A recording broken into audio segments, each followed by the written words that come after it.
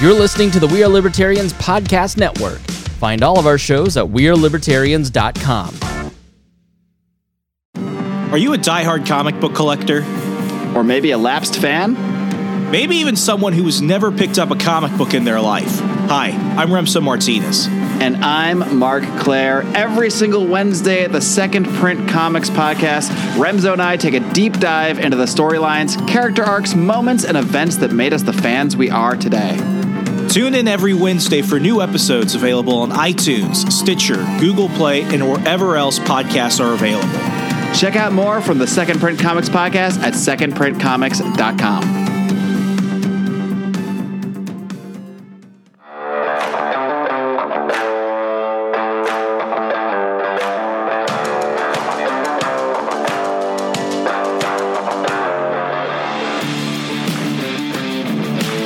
Prepare yourself.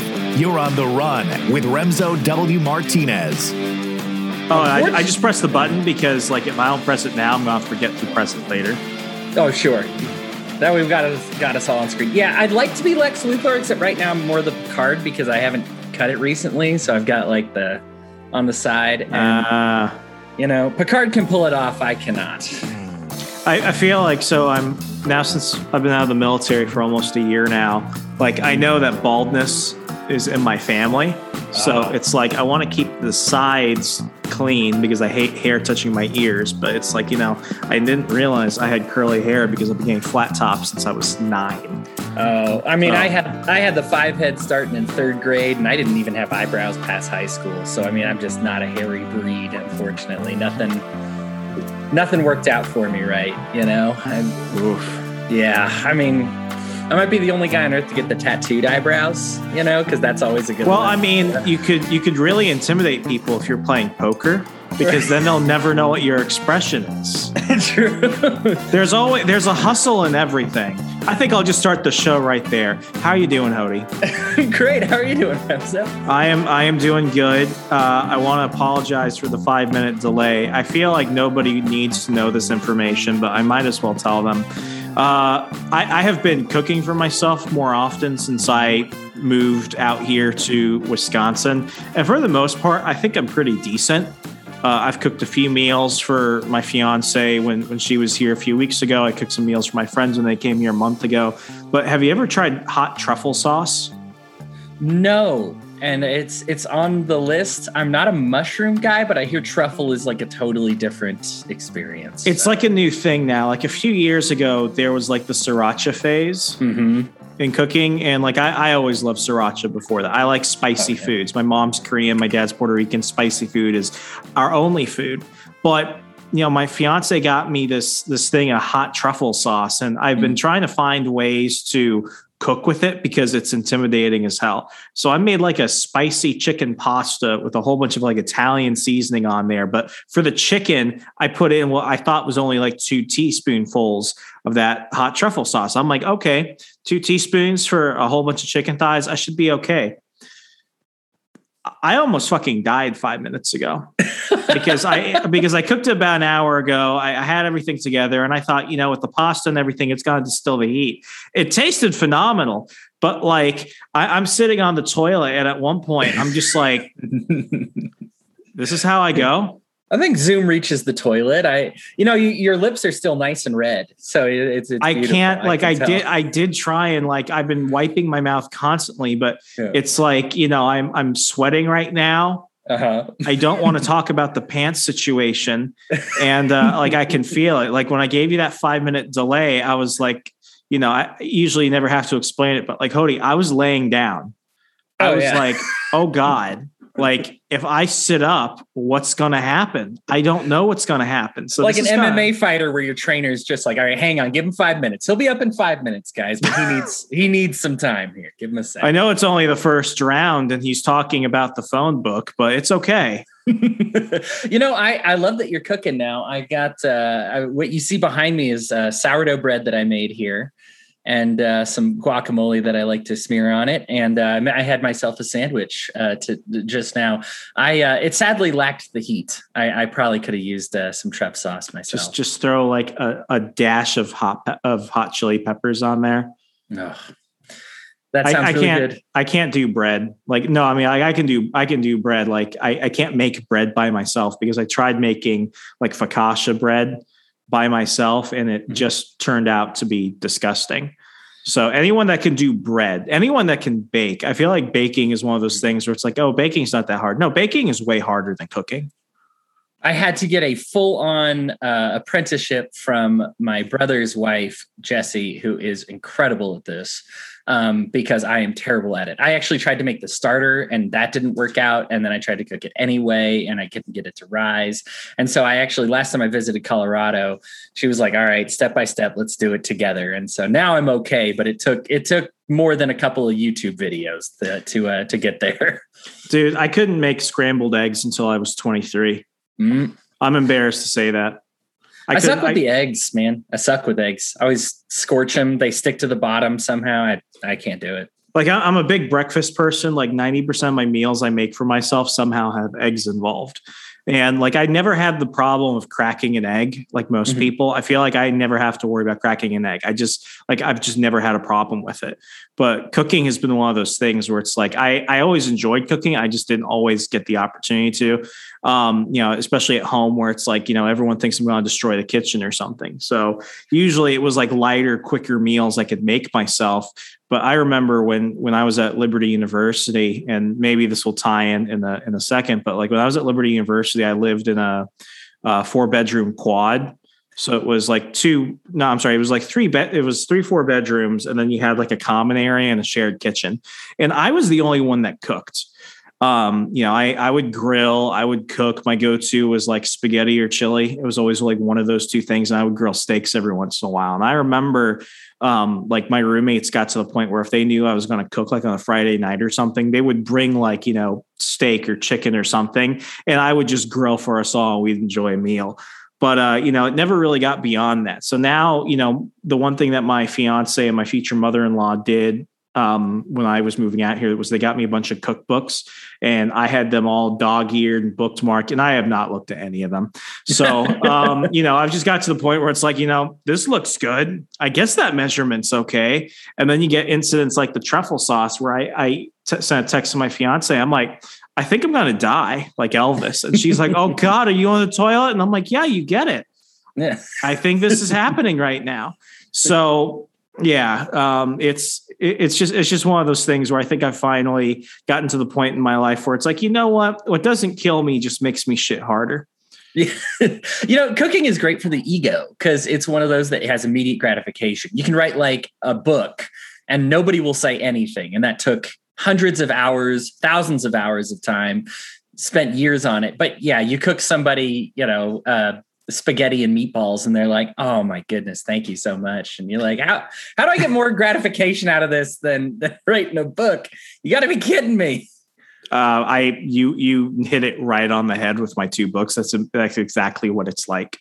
I had this, my fiance, when she was just my girlfriend years ago in college, she lived in a townhouse with this one other woman. And she was like, as some would say, kind of a bitch. And she just had this attitude and she thought she was like this world-class chef because she took like a Spanish immersion summer where she went with a bunch of people from my school and she spent like the summer in Guatemala. And as part of her stay in Guatemala, she got to work at a local restaurant. So she thought she was amazing. But the problem is that she sucked and she didn't know it. But, when I would come over, we had this thing called Fajita Fridays that my girlfriend and I would do. We wanted to, be nice with her. So we would invite her for that because, she's not likable. And we wanted to just be nice. So I go ahead and cook and she would just like a hawk, just like constantly criticize everything I did. And then she would eat my cooking and then she'd be like, oh God. And I always knew what that, oh God was because she always liked it. And I made everything. I made Korean food. That was my go-to sometimes. Like I would make, like I call it white man lo mein, where it's just like regular lo mein, just with like spaghetti noodles and stuff. And she'd be like, oh, I don't like foreign food and stuff like this. I'm like, you worked at El Salvadorian kitchen. What the fuck do you mean you don't like foreign food? So she would be like, well, I'll try a bite. And then she takes a bite and she's like, oh God. And then she goes for a bowl. And eventually it got to the point where it's like, you just gotta see what works. As long as it tastes good, no one cares how you made it. There's life beyond chicken nuggets. Are you telling me though, now hold on, to preface the story here, you're telling me there's people that haven't read How to Succeed in Politics and Other Forms of Devil Worship? I find that they're gonna die very hollow lives. I mean, they're gonna, like it's their lives are worse off because of that. Uninformed, sad, drab lives. Yeah. I whoever you're getting your information from, if you're sticking with Hayek and Rothbard, it's time to move over to Remzo Martinez, guys. This is the next phase. Congratulations. You've started the Monopoly board, but it's time to pass go and go around for another round. And you gotta start with Remzo on that one. Yeah, I'm like, I call it the plan B phase of life, where it's like when you're listening to me, it's because plan A didn't work out. So we should probably get to plan B. Whereas teenagers running into Walgreens would say, my only hope. But right. You're at the point where Ron Paul has stopped responding to your tweets, so you need to find a libertarian who will, and that's where I came across, Remzo. Everything gotta work. Cody, I'm not gonna lie, I have to use the restroom. I'll be back in 1 minute. Oh no, have some fun. You want me to riff? Am I riffing? Okay. So Remzo, poor dude, is I like him. Funniest guy, of course. If you listen to the show, you probably are aware of that already. He may even cut out everything that I'm going to say here. So this will be fun. I'm actually excited to see this recording to see if he lists what I had to say or not. Remzo and I did an earlier episode. You may recognize me. We both attended Liberty University at various times because he's a young pup. I'm much older than him, but had some great experiences there, offered some advice for people graduating college. And now I think we were going to get into kind of faith, which has informed both of our politics, and of course, a little political sidebar as well. Politics is not fun, and it's one of those when it's like whistling while you work. You have to make it fun. Otherwise, you're just not going to talk about it or do it, because I don't think anybody's looking at like Afghanistan and thinking like, oh, that looks like, oh, I can't wait to talk about it. Like if you find yourself excited to talk about abortion or the war in the Middle East, you are a very strange individual. These are not fun subjects to talk about. They're important subjects to talk about. They're good subjects to talk about, but man, like just heavy stuff. And so that's why I think Remzo is the best in the biz, because it's like, look, we have to talk about this, right? You have to eat your vegetables, but let's put some cheese on that broccoli, right? Let's do a little butter and fry up some of those onions there, get a good saute going. Because if you have to hammer down some vegetables, you might as well as make it as fun as it can possibly be, even if it is not fun. And people might say, well, you have to have a certain deference about this. You shouldn't be quite so jovial about these heavy things. The thing is, if you're not jovial and you're not happy, these things, you will not be long. You will not talk about these things for very long. It'll be a constant chore. And the thing about politics is it's an optional chore. You can just skip it. And so if you ignore the chore, oh my God, and you skip it, we got Remzo back. Thank goodness. Boy, that was a tough one. I hope you were talking the entire time. Were you? The entire time. Okay, because I'm not cutting any of that out. Fantastic. Oh, well, God. everybody will know my secret crush on you now. As if they didn't already. Like, I swear to God, like, I'm going to send you a photo of the hot. You got scared when I said that. I'm going to send you. I'm going to bathroom. Said you're going to give me a photo. I'm like, no. I'm going to send you a photo of that hot truffle sauce to avoid it. That should never be consumed by man. Like, Jesus Christ. Like, people, I'm not even sitting down. I'm literally on my knees as I'm doing this, because I love my listeners so much. But let's not talk about what just happened. I'm just glad this microphone is so good. It only captures one direction. You're one cough away from needing a new couch, is what you're saying. It's bad. Like, if I wince, I'm gonna have to go ahead and get bleach and Windex. But anyway, So I could. You're trying to figure out how to segue. There's no segue with this. It's toilet talk. This is it. This is the podcast. This is what we're doing. This was the struggle.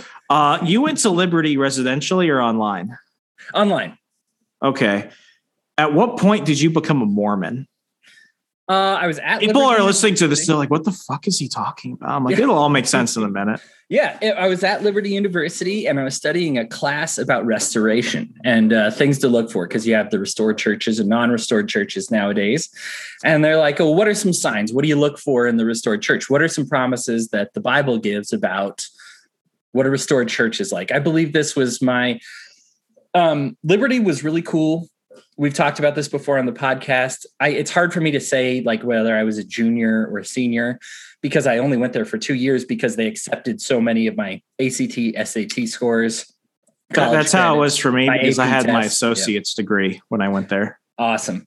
Yeah. So you understand like and so I guess it was probably in between like what I would call my junior and senior year. I did attend through summers and I think it might've been the summer in between there. So that's why I can't figure out exactly which, but I was looking at this and I was like, man, what you're saying about the restoration sounds an awful lot like Mormonism. Like, I mean, we're talking quorums of 70, like the apostle structure, the need to have 12 apostles, the Melchizedek priesthood. Like there was just so many things in the New Testament when it's like, hey, here's what the restored church is going to have. Man, I must have been like Googling my way through that class. This was I mean I don't believe it was I believe it was an optional class and boy I'm trying to it might have even just been like part of another class that was talking about like restored churches in general, but we were talking specifically about the restoration. And I think that's what really did it to me. The professor wasn't even Mormon. It was I was accidentally converted because the more I like kept hearing it, the more I was like, dude, the Mormons are doing all this stuff right now. It sounds like it was already in your head. It was. I mean,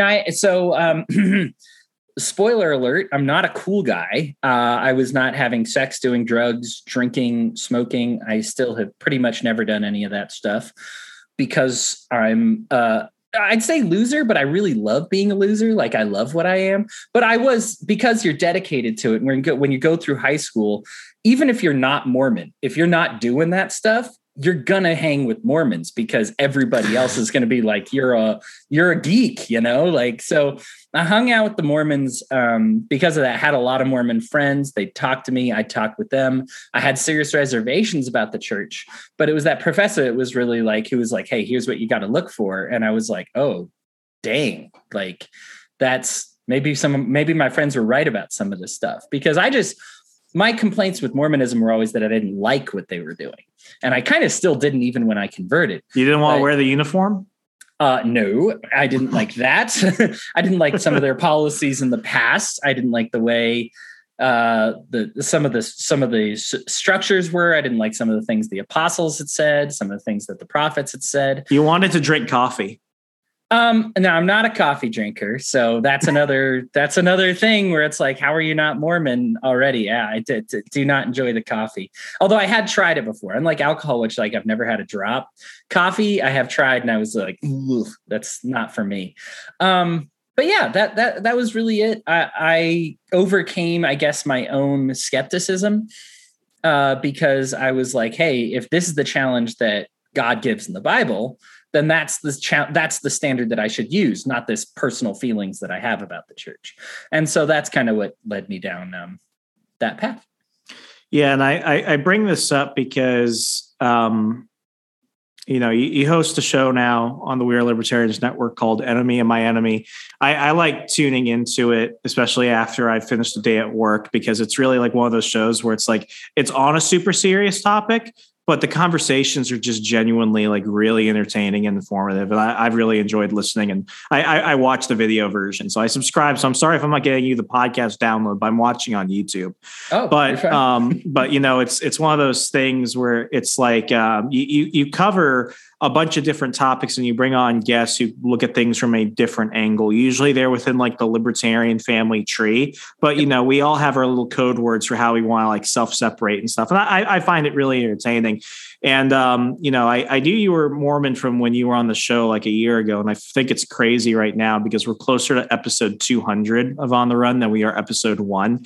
And it just shows how like time just flies. But when you and I hung out in Indiana about a month ago, I came over to you and like, I'm pretty sure one of the first things I said was like, Hody, I'm ready. And you're like, Remso, what are you ready for? And I'm like, I'm ready to meet the aliens. And, I know you were trying to think of something smart to say back. And I'm like, I know you've got the Mormon hookup.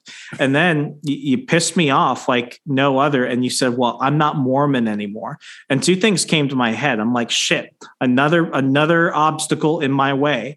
And then the second one was, wait, how does that happen? Usually you don't hear the other way going in that situation. And I know you did an episode on Mormonism for your show. I'll go ahead and link to it, but let's just talk there. You end up getting in while you're in college. Was that around the time that you had converted? Yeah, it was very quick. I decided it was right. I had maybe a couple of talks with some missionaries. It was nothing new. I'd talked to the missionaries before, so I already knew them. I was probably baptized within a month of converting. So it was a quick process. Man.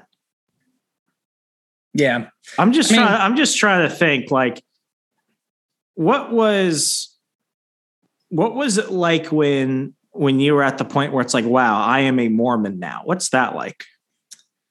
That's tough. It's one of those that kind of, you allow the rumor mill to do its work because you don't exactly want to shout it from the rooftops because there are people that are disappointed or angry or hurt. Converting to Mormonism is not a similar experience like converting to Catholicism or being a Methodist. I'm sure had I done any of those things, my friends and family would have been like, oh, okay, all right, why? I don't care. That's interesting. And it's funny because the parallels between Catholicism and Mormonism are because they're both restored churches are so completely stark. I mean, they are just parallels on parallels, but the one is just considered far worse for various reasons. There are, I guess, legitimate reasons to dislike the LDS Church, which obviously I had, which is why I decided to leave eventually. But I would say it is difficult to single out anything that Mormons do that any other church doesn't do that would make you mad. A lot of generalities that you have to draw. And so it was tough. I mean, like I said, I let the rumor mill do its work. I let kind of a lot of the scary family members find out from somebody else because I'm a coward and I don't like fighting. And I decide I don't prefer confrontation is what my psychologist says that I'm supposed to say. But the truth is I'm a wuss, right? I don't like fighting about it. But I still, so I did what I did and I let them find out how they found out. And I would explain myself after that point. But, hopefully without the news being so stinging, I think if I came out all at once and was like, I'm Mormon, everyone, things probably would have ended really ugly. And things I was Mormon and my relationship with my family had repaired even well before I left the LDS Church. But, there's some healing there that has to occur and some time that people need to take to deal with that. I can assume there was a lot of in between from when you converted to when you finally left. What how long did that process take and what were some of the factors for that?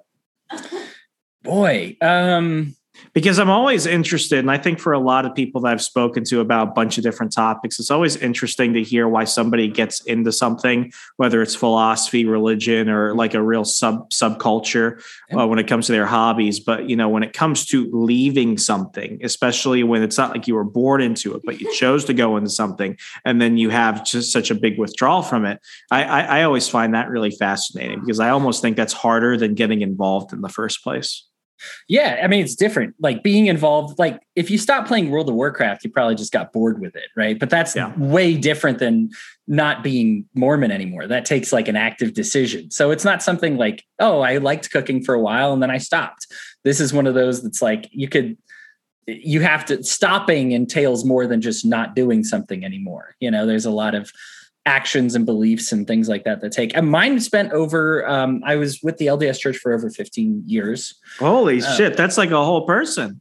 Yeah, that thing's almost driving. Right. Yeah. It's in some countries I can give it a cigarette, but yeah, it's one of those. Europe, it's drinking by now. Yeah. I do love the community structure. I think was really, I loved, they have the home teaching where you go and visit fellow members and make sure they're doing all right. That was always really rewarding with me. I love being intellectually challenged, and there's a lot of discussions that go on in the LDS Church that are, it's funny because people say they're very cult-like. Usually to be in a cult, you have to be like charismatic, whereas this is like 3-hour church sessions that never end, led by somebody in their 80s who's kind of droning on. It is not a charismatic experience. It's not something, it's not a cult-like experience. There's some cult-like things, I guess, that you'd say, like the community that builds you up and then kind of wants to keep you in. But I mean, in truth is, when I left, there really wasn't anything. Like, I think if you justify anything enough, a lot of things could be described as cult-like. Sure. And I say cult, and when I say cult, like people get offended, but all I mean is like, something that's starkly different than what I think is the canonical sense of what you're talking about. Like, I would, I don't mean this in like an old school way, but like, I think that Mormons are a cult. I think the Amish are a cult, and the Amish are my favorite cult because like you can get so much cheap stuff from them. And, Mormons are nice too. So it's like, do your own thing, man. Like we all got to figure that out. But it's like when you look at the stark differences, I had a lot of all my Mormon friends, ironically, I met in the Army.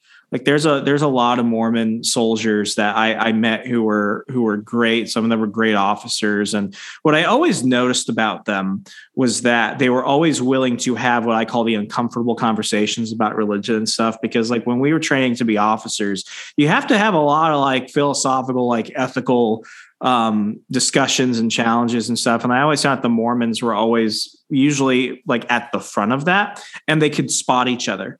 Like they always knew who the others were, and they had community everywhere.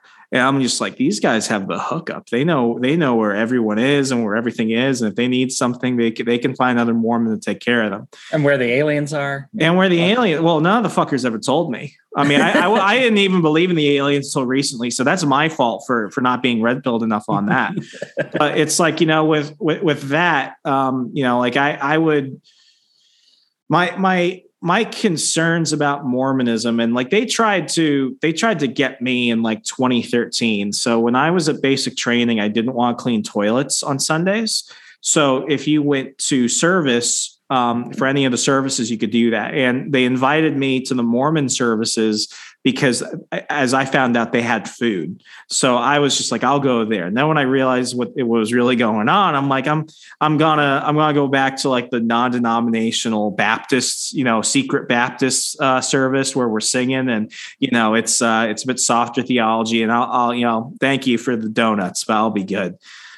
I mean, my thing with Mormonism was always, I don't understand why there's this need to classify or not classify as Christian. I find it funny that people still have that discussion about it. And for me, it was always like, I don't believe that Mormons are Christian, because regardless of, what denomination of Christianity you usually fall into, it usually falls on a couple of things. And for me, it comes to, and for a lot of listeners who are thinking, this guy was talking about shitting in himself like 5 minutes ago, and now he's talking about this. Like my thing was always like, for me, it always comes down to like two things.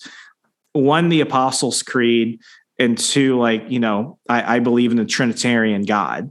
And like, that's the one thing that me and like 99% of Christians across all denominations can pretty much get on.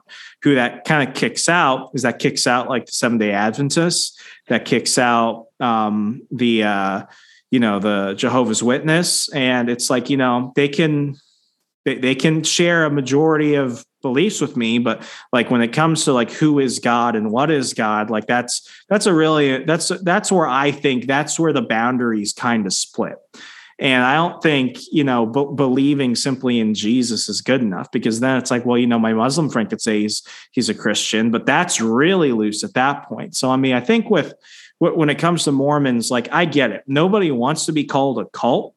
And I would never go to my Mormon friends or anyone like that, or the Amish I'm buying a puppy from, or something like that. And I would never say, oh, you're a cult or something like that, because I think it's rude. It's just not necessary. But for the most part, like, I've always been like really kind of captivated by the are they Christian, are they not argument. Because for me, it's like, well, if you have a little bit of belief in your own side of the aisle on that, you're going to understand that it's just not the same. I would say they are Christians. It's hard because I think faith is an individual basis. You're judged individually. We find out that there's somebody who considered himself Christian in the Bible who sold most of his possessions, but not all of them, claimed he sold all of his possessions, and God struck him dead and he went to hell. Whereas then there's a murderer on the cross who's like, hey, remember me, when you get to your promised land. And he's like, oh no, you're going to heaven. And it's like, boy, there's a tough divide then to say, like, why was this person considered a Christian or not considered a Christian? These are mostly just labels for our own personal benefit, just as, based on our own opinions. There's certain things in the Apostles' Creed. So I'm down with the Apostles' Creed. I'm really big on the idea that Jesus went to hell and witnessed to the people in hell to attempt to save their souls. And that's part of the Apostles' Creed that a lot of people who are in religions that claim to believe in the Apostles' Creed kind of don't grapple with very well. And that's something that I think I like the idea of redemption, progress after this life. There are certain things that I've retained that I kind of learned while I was Mormon that I still find to be true in a Christian sense that I've held on to. There are certain things that I've let go of as well. Would you say it's more or less that you left the faith or you left the church? Or are they mutually exclusive? No, I mean, I certainly left the church. I certainly did not leave the faith. Like, there are certain parts of the Mormon faith that I would reject categorically. I don't like, I no longer believe that the prophets are divinely inspired. So we're talking like Brigham Young, Joseph Smith, those guys. Right. Correct. And I feel like here's the tough part about this though, because it's not that I don't like what they're doing anymore. And so they're gone, because you look in the Bible and look at some of the prophets there, and there are people that make Joe Smith, Brigham Young, and all our current guys look like saints. I mean, God is fully aware that there's occasionally a prophet who totally sucks, right? This is just part of having a church. So it's one of those that as opposed to, leaving in this big climactic, like, this is terrible, this is the worst thing ever. It's just kind of faded away on me. A lot of what I found to be true was something that I would push the church on. So to touch with the politics here, and I'm sure you can understand as a libertarian some of the issues that I'm going to have with the church. The drug war issues, LGBTQ embracement, immigration issues even. There are things that the church does and invests in and believes that counteract what I feel in my soul to be correct. And one of the things that when I read the scriptures, God does not like giving laws, because there's always an exception to some kind of law. Even the 10 Commandments, God's like, I don't want to give you this. You need to be working on your conscience. You need to be working on what is moral, and laws are never going to be a good replacement for your morality. And so when I reject some of these things that the church is doing, I accept that they could change back. The church has fallen apart before in the Bible, and it was still the church. It just lost its way. And I feel like if the church is indeed still the church, if the LDS church is actually the right thing to do, then it's going to need to fix itself up, just like what happened in the Bible. It falls apart. It starts doing bad things. People are like, hey, you need to fix it up. The issue is I would try to fix it. I would be a vocal proponent of legalizing pot and more, and saying, hey, gender and sexual minorities are our friends and allies, and we should respect them and their identities, and we should love them, and we should bring them in and treat their families this way, because look at this suicide rate that we've got on because of the way we treat this issue, and that needs to stop. The LDS Church, and this is actually somewhat more recent, but within the last couple of years has just started excommunicating these people with these voices like that. Like, just, nope, don't want to hear it. There's not a discussion here. Whereas before, you were kind of allowed and permitted to disagree. And they would say, hey, yes, I understand that you think maybe women should hold the priesthood if they want to. We disagree, but you're allowed to your opinion. Now people that are too vocal about that, they're gone. And I am just a person that I would rather not rely on my own understanding, which says be safe, be quiet, be non-objectionable. This church is your community, be cool. And I would rather say that's my own understanding. That's what I am pulled towards. What I would prefer to do is lean on God's wisdom, which God is love. God is patient, kindness. God has so many, he's almost never described in a noun. He's described with adjectives. And all of these adjectives are something that I embrace when I think of God. And when we treat certain people certain ways, or we say, no, I'm sorry, you can't treat your epilepsy with marijuana because I don't feel like it, or, because weed is bad, because drugs are bad. And so you have to suffer through this disease. This has impacted my family directly. I have somebody who's on opioids, and the drug war is just awful. For the prescription drugs, it's terrible and something that needs to be completely deregulated. And there are Mormons that would rather see this person that I love, this family member, suffer than legalize these drugs. And I'm like, I'm sorry, but God is not in the type of punishing innocent people. There are times he frequently chooses to not punish guilty people. Like, you all have completely left what makes God God, and you've separated from him, and you left me more than I even left you. There are certain, I can get into little bits of things that I don't like what Joseph Smith has said and done, and Brigham Young, but I was willing to see past all of that. What I'm not willing to see past is a church. The church is supposed to be the body of Christ. That means you're preaching wisdom, you are spreading love, you're spreading healing. Think of what the body of Christ did in this world. And then you look at what has become. If you cease to spread healing and wisdom and love and kindness and respect and non-judgmental, cultures, then you're not the body of Christ anymore. And that's not what I signed up for. I signed up for a community that was the body of Christ. And that is my standard. And when they've stopped performing in the ways that they should, and they stopped doing these great things, because I love the community service they did. When people think of nice people, Mormons are like really high on the list of nice people, but unfortunately they're also really high on the list of judgmental people. And that has created a lot of problems. And I can't give money and be a part of an organization like that. I would rather give my money to people on an individual basis that I know and I trust and I love. I really understand where you're coming from with that, because I haven't been to church in a couple of months now, primarily because I've been church hopping here. But, I was part of the United Methodist Church for a while, really kind of like when I left home, I joined the Army. And you want to talk about like a public clusterfuck.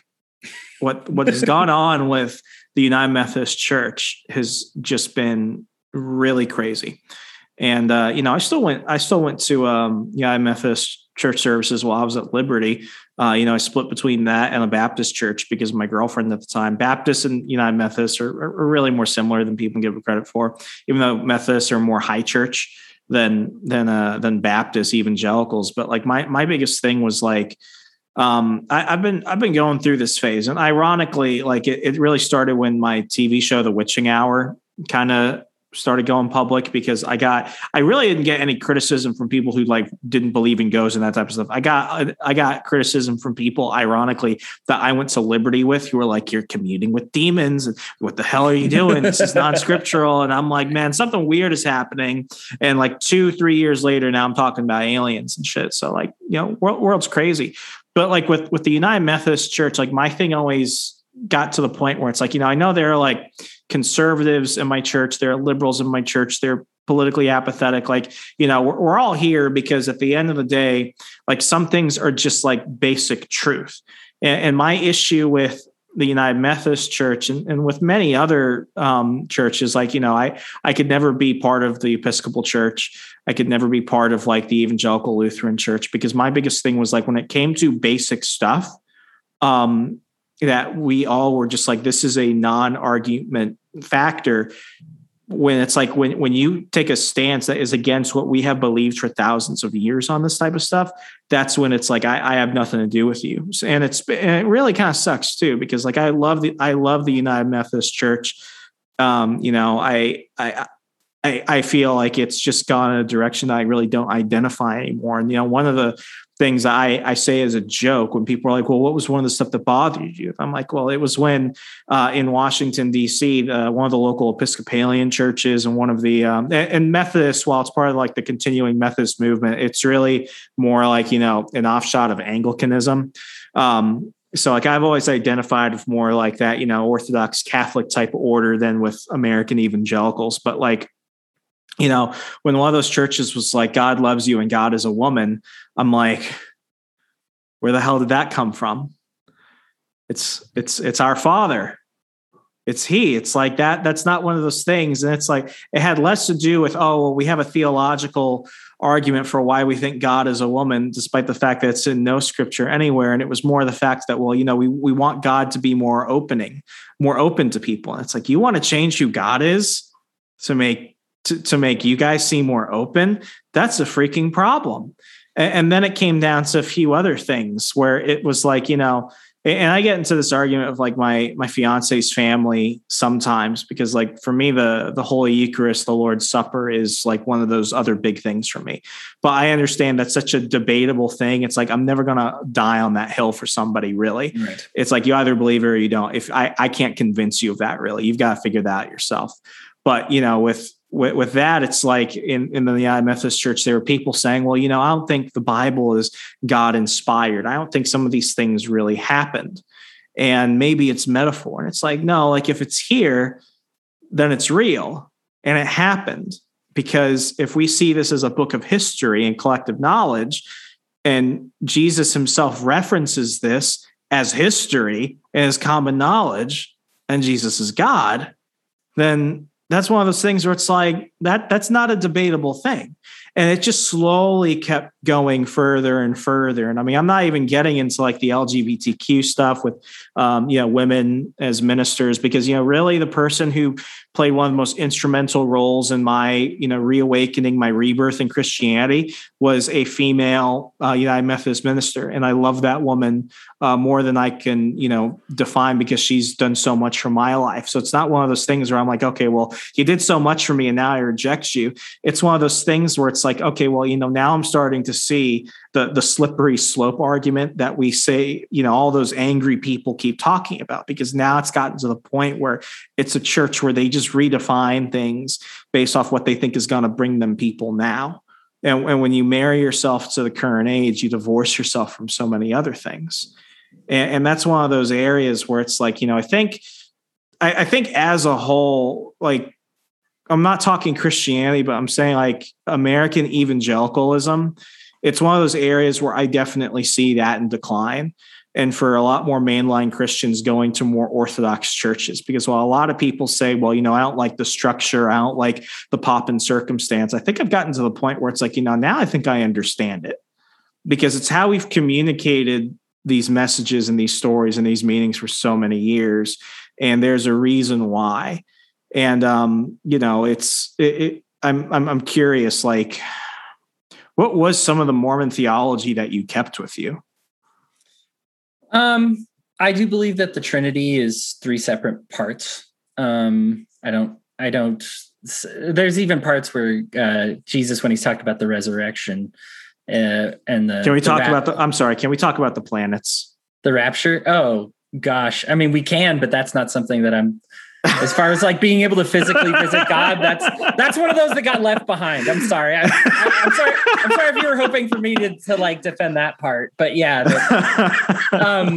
But yeah, like I don't see. There's a part where Jesus even says like the Father knows when the end's coming, but I don't right now. And I'm just like, okay, well that indicates something. And I do see them. I don't think it's like a big deal. Like if I die and I get resurrected and I'm sitting there waiting for judgment and they all happen to be one person, I'm not going to be like, oh no, I hinged my entire faith on them. But like, oh no, yeah, I'm in so much trouble. I didn't believe everything exactly right, but it is one of those that I do find that things make more sense with those being separate entities. I mentioned earlier that I do believe in progress after death. I don't believe in I think they're very big on like levels of heaven. Would you describe it as like purgatory? Well, I don't know that I believe in purgatory, but I do believe that there is a kind of, I guess it would be closest to, there's a paradise and prison before the final judgment, right? According to the scriptures, right? And so I guess spiritual prison is kind of the equivalent of like the purgatory. You're not but paradise kind of is too, right? You're still not judged yet. You're still just hanging out. It's a matter of whether you get to hang out cleaning toilets or whether you get to hang out at the donut buffet, so to speak, Everyone thinks they're going to be like the communal artist. Right. A lot of basket weavers in heaven, it's not enough structural engineers, but I'm sure that's something that'll have to get balanced out in future generations. But I do believe that there's like in the concept of eternal life that things go on forever, that there's not just an end to this universe. I do think that there's more that keeps going even after the descriptions that we have in the Bible. I would say that's probably the closest parts of it. I do think there is a close relationship between faith and works. I do believe that you are completely 100% judged on faith and heart, as the scriptures say. But if your heart is good, like also the scriptures say, then the fruit is going to be good, right? If you plant because you don't have to count the acts. You just do it because it's natural. Correct. Yes, the acts will follow. And so I do think the Mormons place like a heavy emphasis on doing what's right and being judged that way. I don't believe that, but I do believe that you will have good works if your heart's in the right place. I don't think that like Osama bin Laden's heart was in the right place, even though he just happened to like mess up all the time, and I think there's some element of like mainstream Christianity where it's like, it's okay, like do whatever the heck you feel like. And who cares about God's wisdom as long as you like say you believe it's. What's that Shakespearean play about the guy who talks to a skull to be or not to be? Hamlet. Yeah. I never freaking understood about Hamlet was the fact that Hamlet always had to make sure that he caught the king in like an act of sin and he killed him before he could pray, because like that part where it's like, oh no, I need to make sure that he doesn't pray right after he committed that sin, because then when I kill him, he'll go to heaven. I want to send him to hell. I remember reading that in like 11th grade and I'm like, what the fuck is that? That doesn't make sense at all. He has a chance to assassinate his uncle. He's murdered his father and everything, and passes up because he's like, oh, he's in the middle of prayer. Well, now he's fully saved. And I really need him to go to hell right now. That was one of those things where I'm like, I don't know if I don't understand this or if that's like bad theology right there. Hamlet is by far the most interesting of Shakespeare's plays. I love Shakespeare's tragedies. I find him... I find that Shakespeare is the greatest author of all time, and that's when I would gladly die on that hill. I find his comedies a little too, haha, I'm gay. That's funny, but I do think the tragedies are just absolutely epic, and not all the tragedies like he even defied because everything was either a comedy or a tragedy. He doesn't have a few like The Merchant of Venice where you're like it was serious, but it's not like everybody died in the end. Everybody looks at the end of Macbeth and they're like, this is every Shakespeare play.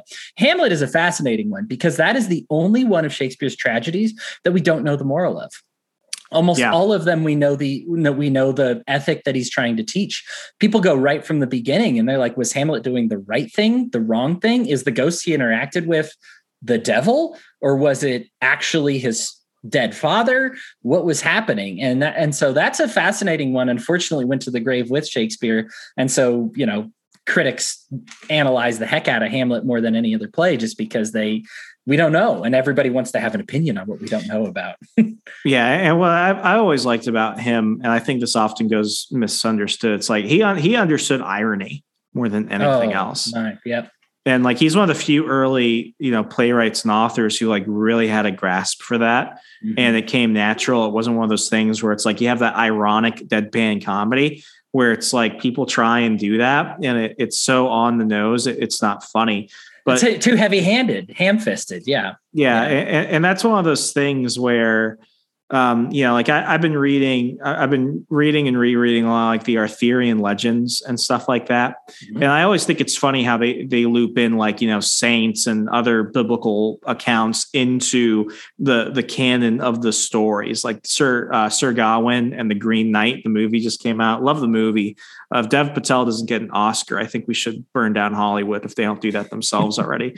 But, it's one of those things where it's like, it's just so ingrained and it's understood. And that's why, it's like, as I've drifted more towards like a liturgical higher church type of mindset when it comes to things. It's like, I look back at this and, it's like, this was understood knowledge amongst like the Christian world for a long time. And were there some people that wanted to push it in one way or another? I understand. Yeah, it happened. I look at Beowulf, for example. There's the pagan Beowulf story. And then there's the Beowulf story when it's Christianized. Now, am I going to say, don't read the Christianized version because that was the Catholics attempting to, take over Nordic culture and all that other stuff like that? There's an argument there. I read both and I'm like, I think the Christianized version is better. It's just one of those things. But you see, even with that, it goes down to like, what do we hold and what really defines us? Because I think what's going to happen now, and maybe this has been going on for decades, and I'm at the point now where I just kind of realize it.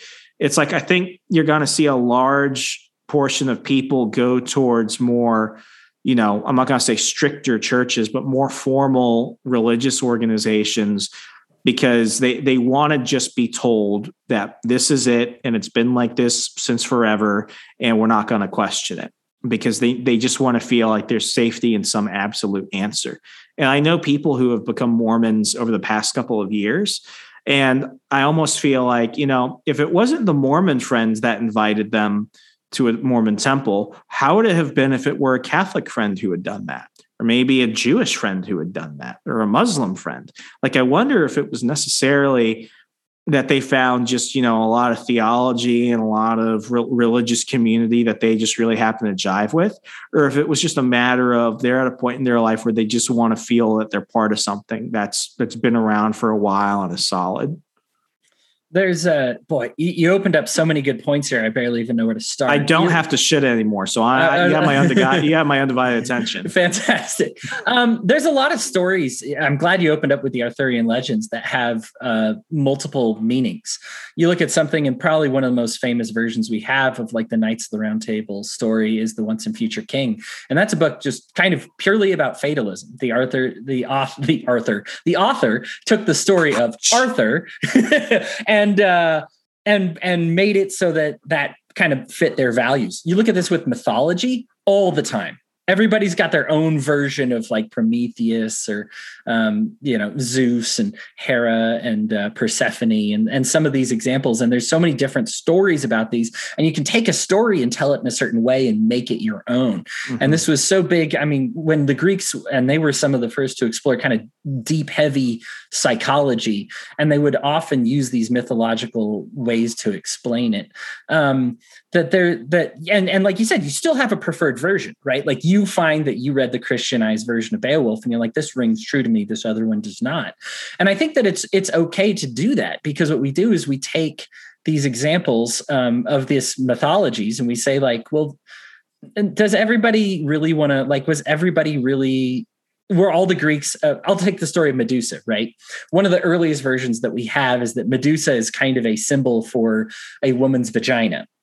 And the sword is like your wiener. And you don't want to look directly at the vagina because it's kind of like gross to you. And there's a lot of homoerotic stuff happening within the stories of Medusa. And this was written intentionally this way. But like, does that really strike me that like vaginas are so gross and being gay is awesome, but you feel the need, like there's like a quest to do this. That doesn't really strike me as true. If anything, I am compelled to bang women, and I really wish that I could be in a gay relationship instead, because women tend to drive me nuts, like right. Like, but, and so, when I hear that story of Medusa, it doesn't necessarily ring true. Now for the author, it probably did, right? And so it's good to have their kind of insight when they do these things. But when we talk about faith, and one of the things that I find fascinating about the Bible is God very rarely was like, hey, is somebody writing this down? By the way, I just want to make sure. And we have 4 different versions of Christ's time here on earth. And all 4 versions of the Easter story are critically different in kind of important ways, right? Like in ways that How would you say they're critically different? So the timing specifically is that, like, when did the ladies visit the tomb? Were they told first? Did they visit? When did the angel come to them? And there are, if you look up the 4 gospels and the differences in the Easter story, there are some direct contradictions there. Now, why do we have those contradictions? Well, frankly, John wasn't there. He was in hiding, and he was kind of our first person guy.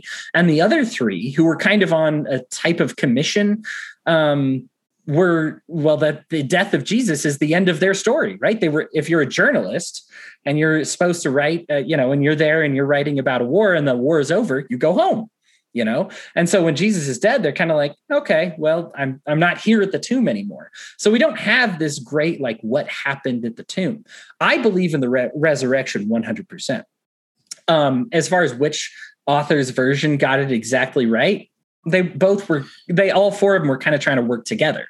Yeah. So, I mean, it's one of those situations where, when it comes to the Gospels and when it comes towards, the death and resurrection of Christ, I think it's always important that people understand that those were accounts.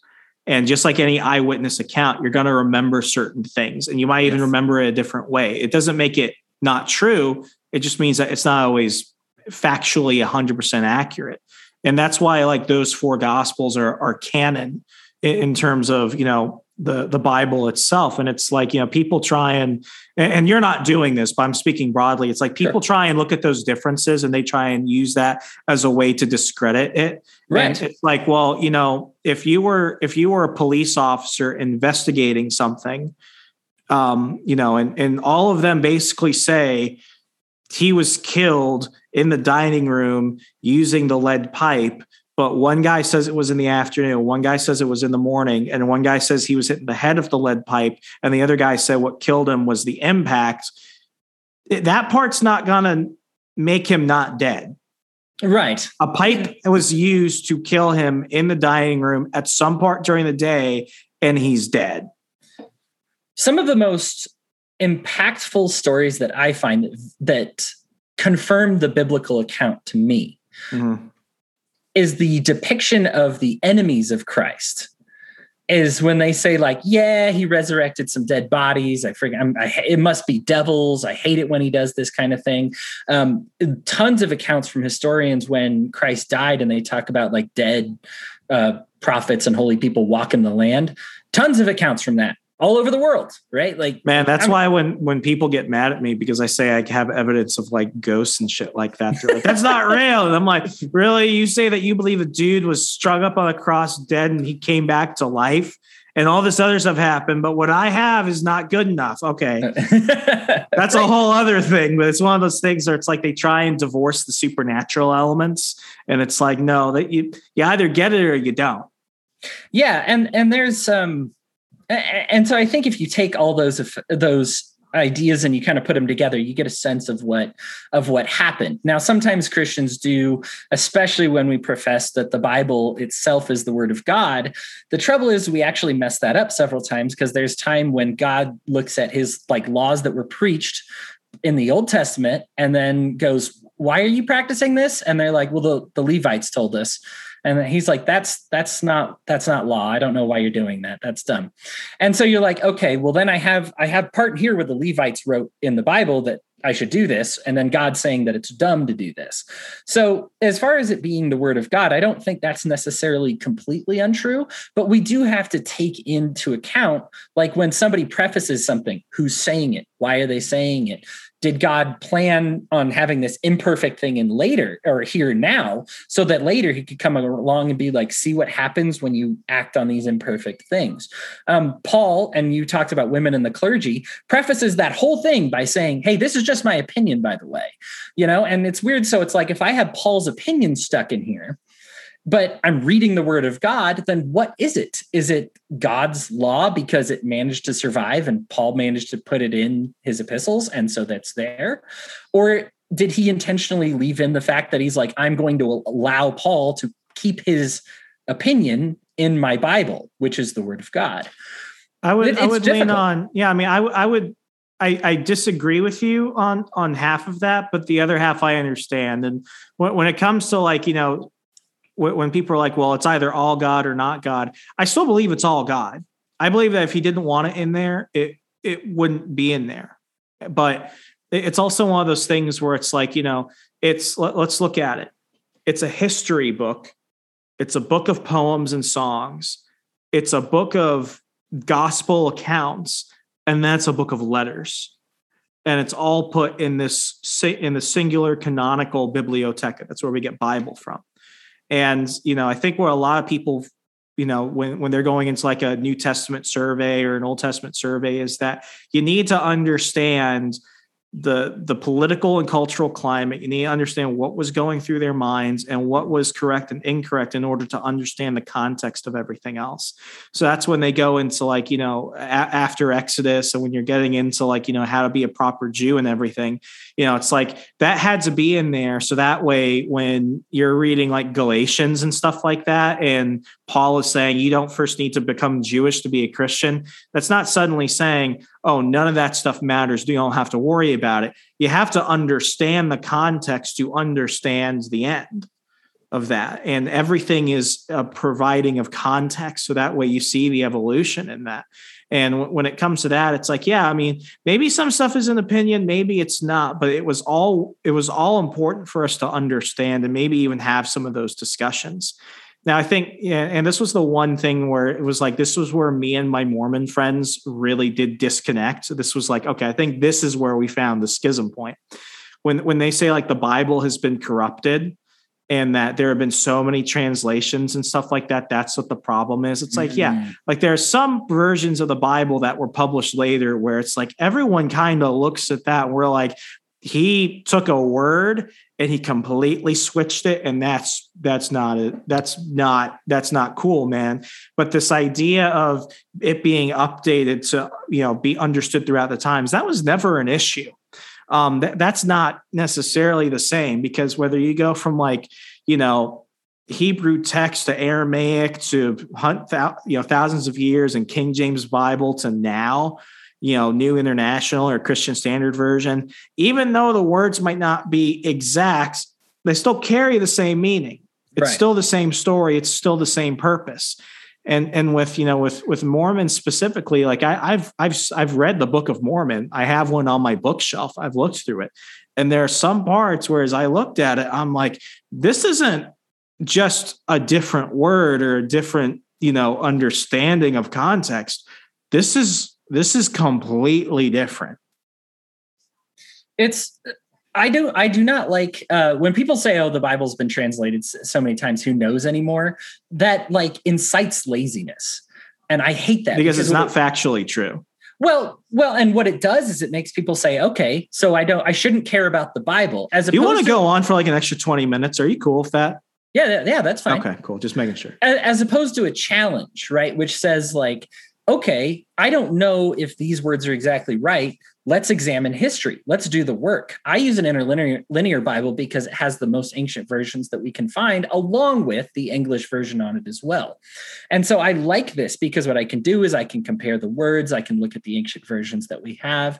The interlinear Bible is constantly updated. It's got all that great Hebrew, Aramaic, and Greek in there that we can find, and of course, there's not original copies of everything. I don't have Samuel's fingerprints all over Exodus or anything. But, we can find these ancient versions and see how it changed. I get no small amount of joy that the Catholic Church's most evil doings were undone by the book that the Catholic Church preserved because they preserved it too well. They could have very easily just been like, you know what? This makes us look terrible. When Luther's looking at the theses, they could be like, let's get rid of it. Let's change it. Let's do it. But they weren't able to do so. Not only did they not do it, this is another misconception that like the Catholic Church had complete power over the Bible for a while. Thomas was commissioned to go to India. That's like the most ancient versions of churches of Christianity that still exist to this day are actually in India. Mm-hmm. And they had versions of these scriptures as well. And so like the idea that they could change it to whatever they want to, as though they had some monopolistic power over it, is inaccurate. And the other thing is, as I said earlier, we have witnesses that can confirm many of these. I feel accounts. So bad for Thomas. Not. I don't mean to interrupt, but it's like not only is he remembered as like doubting Thomas, but also when he went to India, he was speared to death. Yeah, it's like, man, he got such a raw deal. I mean, they all got a raw deal, but he really got a raw deal. Well, I mean, John was the only one not martyred, and unfortunately, Thomas, had to move and get martyred. At least the others got to die at home, right? Didn't they throw James off the temple? There's Jesus' own brother gets tossed off, and it's like, well, that's hardcore, right there. Right, Peter getting crucified upside down, and there's. These are rough examples, right? But this also goes to show like these people how fervently they believed in this word and this and in the scriptures and even if not the scriptures, and they believed in the message of Christ. Mm-hmm. And I think that for me, the culture that Christ lived is something that is. We can argue about small theaturgical stuff all day and just debate about whether this is right or that is right. But the funny thing is that's not what Christ did when he came to the earth. He wasn't like, let's hash out these little things. In fact, when there were these little things, the Pharisees came up to him. This is one of my favorite stories in the Bible is they're like, okay, well, we're supposed to walk to the synagogue every day and not deviate. And he's like, okay, yeah. And he's like, but my animal is dying. So do I just let my animal die? And he's like, no, this is common sense, right? Like this is your conscience. If the law is telling you to do something that your conscience does not like, you do what your conscience tells you to do, and I really love that story because that so emanates with all of what Christ did was he wasn't sitting around worried about the laws, even though he was a master of the law. He was great at explaining them to the Pharisees. In fact, the way kind of Jesus came on the map was by schooling the Pharisees when he was a little kid at their own temple, right? And be like, let me tell you about like some of these stories. But what it was is he was like, why do we have the laws? What is all this leading up to? What is all this?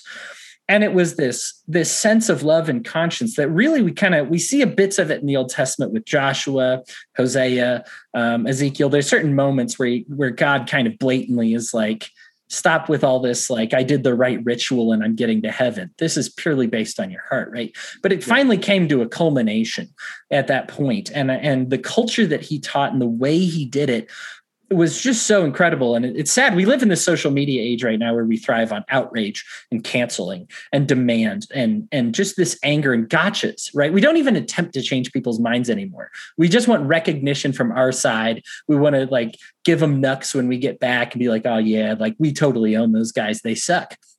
And really, this was a man who said Zacchaeus, tax collector, one of the most regarded as one of the most evil people, not only by Jewish law, but by everybody, right? Like, and even the Jews didn't like it. And he said, like, no, man, let's hang out with that person because it is not, and this is so important, it is not good that cannot exist in the presence of evil. This even goes back to your ghost story. It is evil that can't exist in the presence of good. And that is such a critical delineation because so many times Christians, and especially the ones you were talking about, they come across like their faith is so easily shattered by if you try to commune with a ghost or there's somebody dressed up like a witch on Halloween, that all of a sudden your faith is shattered because, oh no, like it's evil. Get out of here. No, evil leaves when good enters, right? And so when he was at Zacchaeus' house, Zacchaeus, he didn't even condemn Zacchaeus for his tax collecting. He just showed him goodness. And what happened to Zacchaeus is evil, the tax collecting part of himself. He says, I need to fix this and I need to restore this to the people that I took it from. I need to repay them. And Christ never once tells him that he needs to repent and change his ways, or to even reimburse the tax money. That's a decision that he comes to on his own after meeting and talking to Christ and experiencing that culture with his disciples. And it's something that, for me, it's a culture that's missing nowadays that I think we need to get back into. Yeah. And I think one reason why I've always really loved like the Arthurian legends and stuff. And, there's the whole debate. I could go, I might as well do a whole episode about this later. Like I watched an Expedition Unknown on Travel Channel, where they try to decide like, is Arthur real or not? And I find that less to be the important thing, because there are really good cases that he was absolutely not real. And there's also, a good case for him that he was real. I think that's the less important thing, because I see Arthur as almost kind of like Superman in the case, because like they're all different versions of a same canonical person. Like with Arthur, I always saw him as like a King David. And, when we look at all the most perfect people, God literally said, David is a man after my own heart. Yep. And then we look at him and he's like, he's like a politician. He fucked up all the time. But like he had this sense of bravery, and he truly understood when he did something wrong. He might still do something wrong, but it's like that repentance and everything else that came after that. Like he accepted it. Like when his child is taken away, and, he eventually has a kid later, but it's like, no, this is going to happen. And he doesn't like scream at God. He doesn't lash out God. He accepts his fate in that sense. And that's what goes into like the chivalric order of the knights and everything else in Arthurian legends. That's why, King Arthur is the king of kings in Britannia and stuff like that.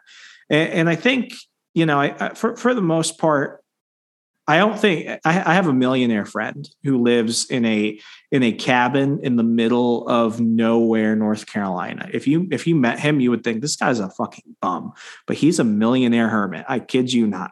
And I went to go see him. We were in the Army together. I went to go see him before I moved to Wisconsin. We hung out and did redneck debauchery shit. It was a lot of fun. But like all good conversations amongst bros, we ended up on like a religious theological discussion. And he was talking to me about this conversation he had with his girlfriend who's really trying to like get the right theology, the right everything. And he's like, listen, I don't think God's going to give me a theology test. I don't think I need 90% to pass. And if I get 89, I'm going to hell.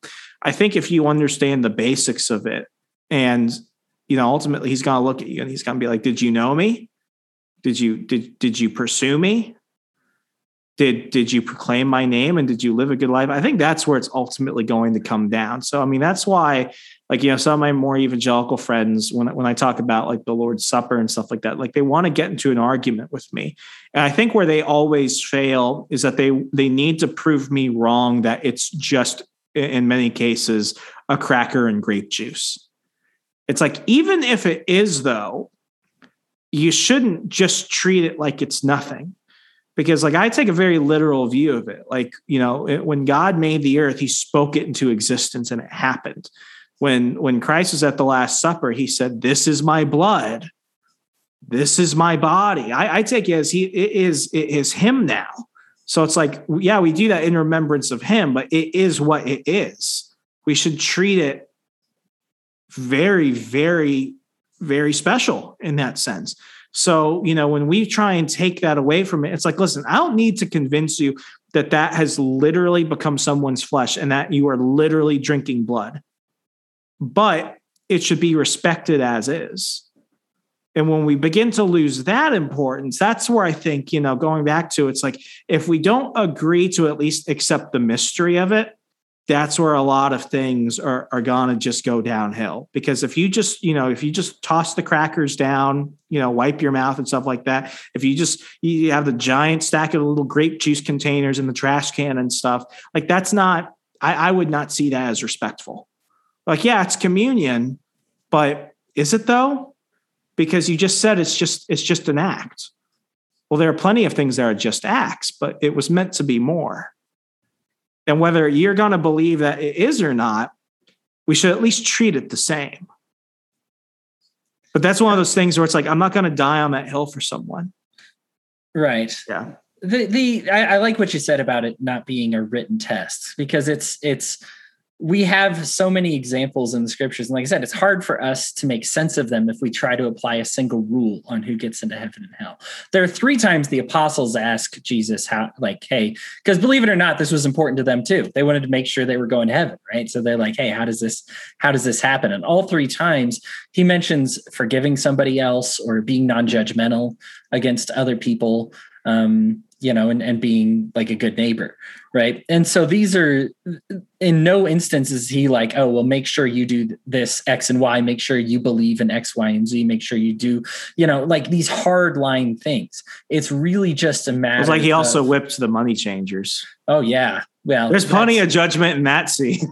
It's and this goes to the libertarian to me, where it's like, do what you want in your own house, but you can't do what you want in God's house. Like you on my turf now. I'm all about peace and love, but if you come into my house looking to do some damage or looking to steal something, remember, this is David's great grandson.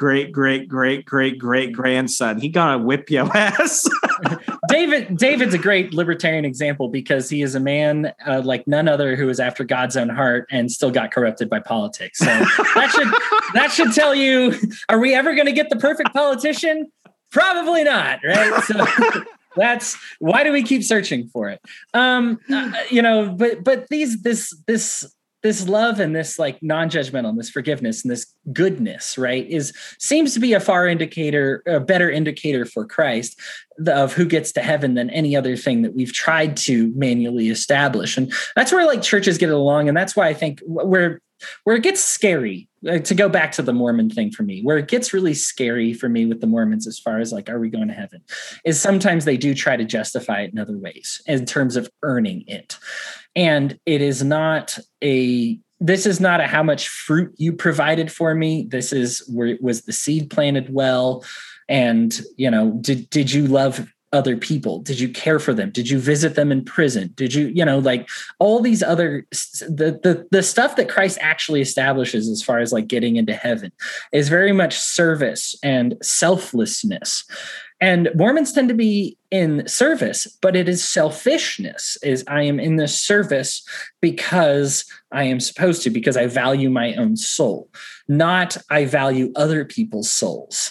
And that's really the difference maker I find with Christianity that is so critical, that you are not in this. It ceases to be about yourself and it is more about the service to other people. And that's the real indicator. And that's what kind of Christ throws down as the gauntlet. And one of those that I think not just Mormons, but many other Christian churches have kind of lost track of there. It's all about feeding this self and this id and this ego and you, and what does this mean for you? And I understand that. The apostles, 3 times I said, approached him and wanted to know like what happens to them. And all 3 times he's like, what happens to you is based on what happens to others and how you treat other people and that goodness there. And so it's not a checklist. It's really just a characteristical change. It's this remaking. It's this new creation, the way they describe it in the Bible, where you broken down and became something different and became something new.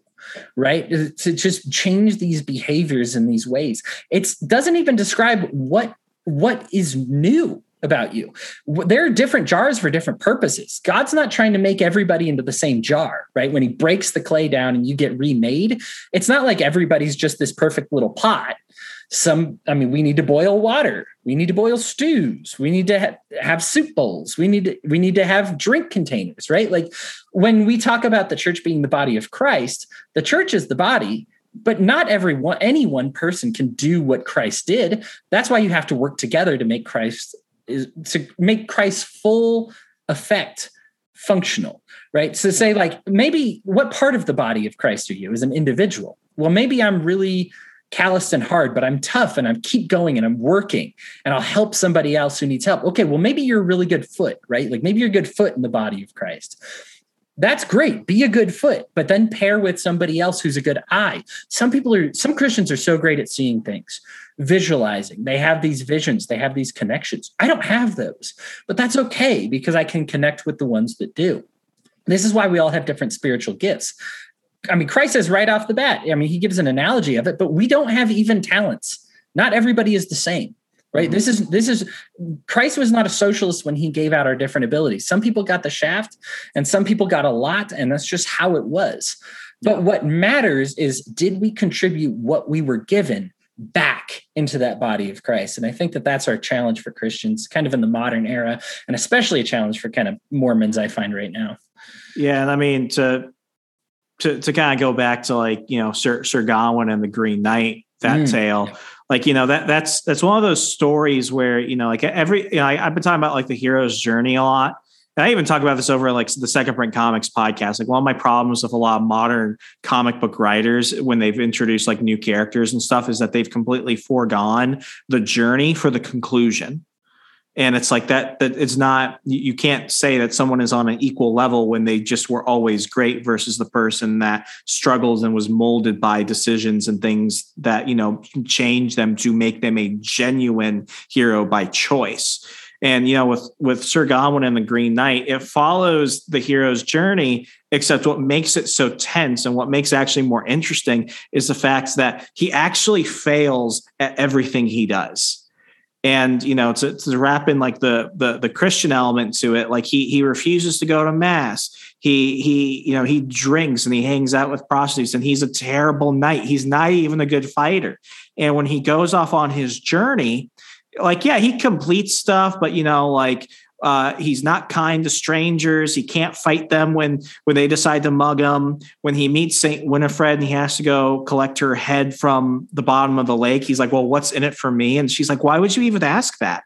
You're a knight. What the fuck is wrong with you, bro? And he lies to the Lord, and he even though he doesn't sleep with the Lord's lady, like he's still not decent. In the film, they went a grotesque way with that, but that was funny compared to just the original story. But like he fails throughout it. So if you're accustomed to all the other knights who went on their hero's journey, who you saw the progression, and then you look at Gawain, you're like, God, this guy fucking sucks. So then when he goes to the Green Knight and he's supposed to get his head cut off because that's what he did to the Green Knight a year ago, that's the moment where it's like, did he learn anything or not? And what he does is that belt that was given to him that had the witches and enchantress that was supposed to save him, he tosses it off, because at the end of the day, like he could easily run away and go back and tell everyone he killed the Green Knight and he could go on to become king and all this other stuff. But Gawain accepts. It's like, but I will know. But I will know. And it doesn't matter that nobody's here to see me. I will know. So in that last moment, that's when the Green Knight is like, good job, good night. Because at the end of the day, the whole thing was a test. To spoil it for people, like the whole thing was a test. Like Gawain does not get his head cut off. But even though in the movie, they kind of leave it on a cliffhanger. But like in the story, it's like it was a test. And even though he failed all those times, he still took something from it. And in the moment where it was just him, he showed integrity.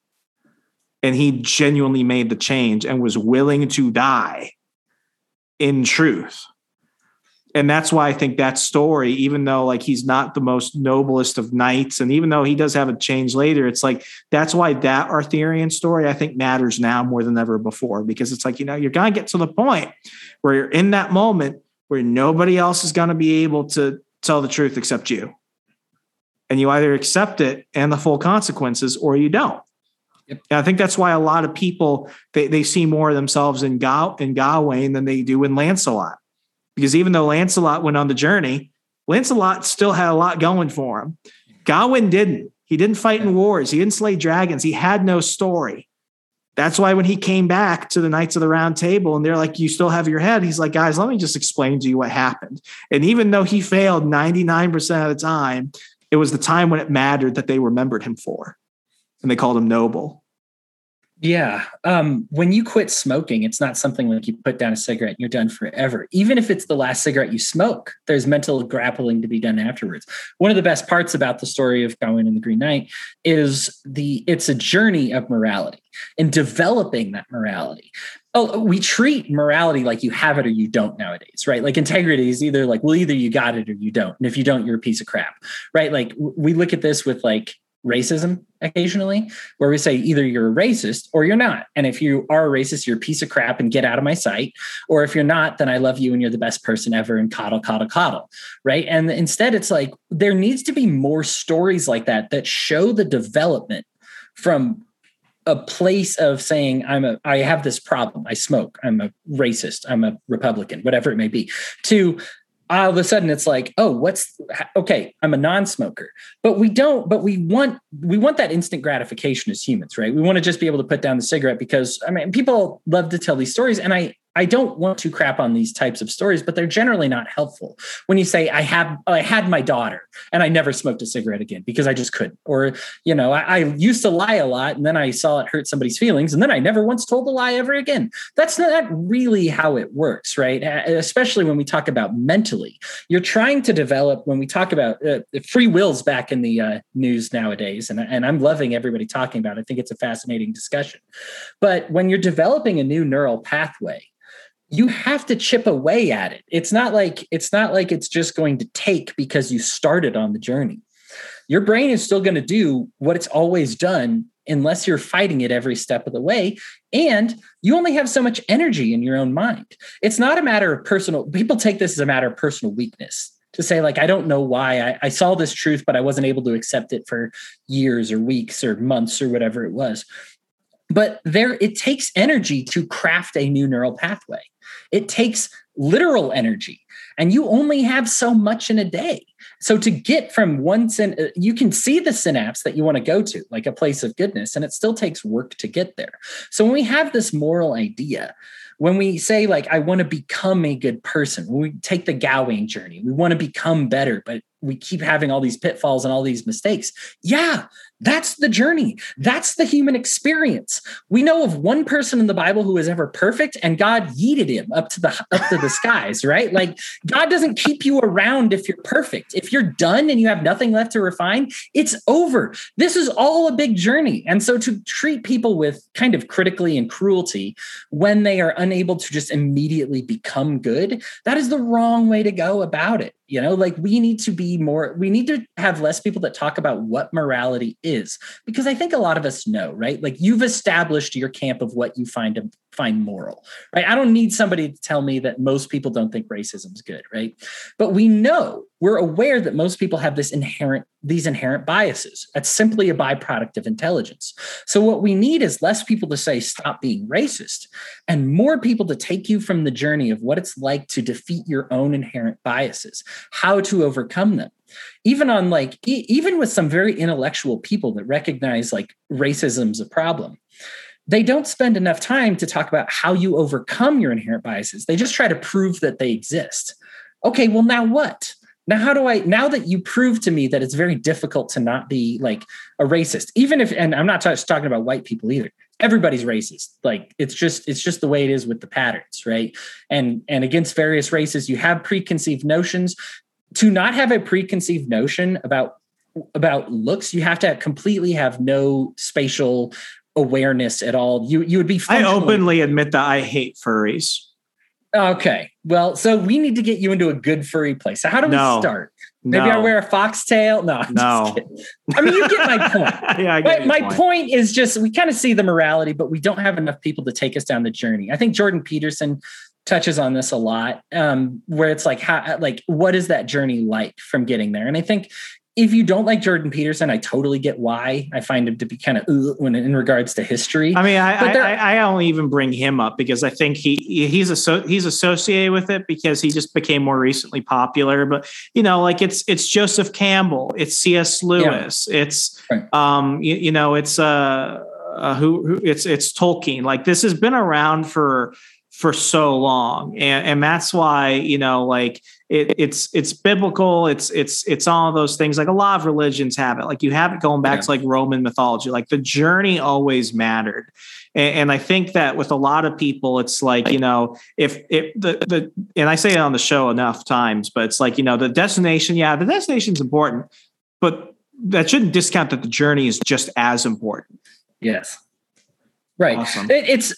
Oh my goodness. And I mean, I'm even cool to let this be the last thing I say, but just like Frodo, he didn't get the ring and then look to his left and toss it off the mountain, right? Like, people tried that, right? Gimli took his axe and was like, destroy the ring, bam. It didn't work, right? Like, it doesn't work. So, like, when we talk about working on ourselves, yeah, That takes work. It takes a long time. I think we all know ourselves. And I think if you're hearing my voice, close your eyes, you think of yourself and you just say, like, what are some like problems that I have? You've probably known most of those problems have been there for a while. Well, why don't you just throw them out? Why don't you just delete them right away? It's not like that. It takes work and it takes time and it takes practice and it takes intention and it takes energy. And so we just need to be willing to go through these journeys. I'm glad you brought up some of those authors because they do a very good job describing on like how, here's where you are, here's where you want to be. Let's get you there. You know, it's a very lowbrow philosophical thing to be like, is it okay to be racist? Is it okay to be like a pedophile? Is it okay to be whatever it may be? And it's like, well, if you know that it's not, either you know that it's not, or you think that it is, and there's no helping you, and you're just like, yes, it's okay to be all these terrible things, then there's no helping you. But if you say like, well, I kind of know that it's not, but nobody is willing to help me guide me from one to the other, then I'm probably just going to stay where I am, because journeys are hard and they take everything out of you. Mm-hmm. You know, like if you've ever had to fight a pornography addiction or a drug addiction, it takes everything out of you and you need to be ready for that. And when people aren't willing to accept that these things take time and effort, you're never going to stop. You won't start the journey to quit pornography if it looks too hard or if there's nobody to help you along the path. And this is, again, comes back to my faith, but this is why Christ was so great. He develops a culture that's like, don't you want to be a part of this? Yeah, let's leave that part of you behind and get to work. You know, I mean, my very apostles are still denying me till the day I die. Like it's like, come on, Peter. I thought we were tight. It's hard. If it was hard for Peter, it's hard for you. You know, so like, let's just accept that these things are difficult and that there's work to be done. And I think that that's something that our faith can certainly help us with. And if enough of us believe in it together, we can actually create cultures around this. But Christianity right now, man, disarray. Yeah. And I mean, I think that's where a lot of people get lost, because it's like everyone thinks they're immediately the hero. And it's like, if you think you're immediately the hero right now, history kind of shows that that's probably not the case. Because a lot of bad people thought they were the heroes in many circumstances, but it's coming through the struggle. It's allowing yourself to be open to the challenges and to the journey, where when you get to the point, you won't think, wow, I'm the hero. You'll be like, wow, I've done something. And oh my gosh, I'm the hero.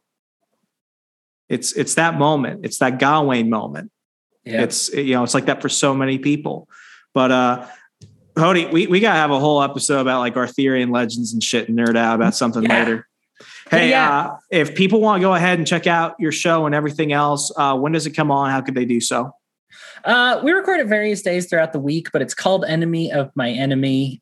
We have left, right, and center libertarians. We try to have one on every show. We talk about current events and major topics, and it's very important to me that we get points of view on every side of a topic. So we just talked about the nuclear bomb the other day, and we had somebody who was pro dropping the bomb and people who were against dropping the bomb. And I love debate. And I find that every side, even if it doesn't convince us, it adds some validity to the perspective and an ability to understand where they're coming from. And it's something that I was just so passionate about that I created a show based around, and it's going swimmingly. But yeah, Enemy of My Enemy, search for it. We're on all the major podcast players. Even if you click on it for 2 seconds and don't listen to it, I get paid based on your downloads. So just click it, see if it's for you. If it's not for you, that's totally cool. Everybody's got their own shtick. Some of the episodes aren't even for me. So, you just find what you like.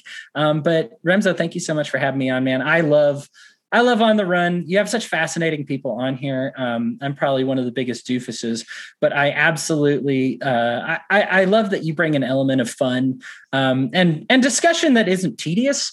I guess like a lot of times you finish, do you ever finish like having a debate with somebody and you're like you exhale and you're like, okay, I had to go eat and smoke. I don't like debating.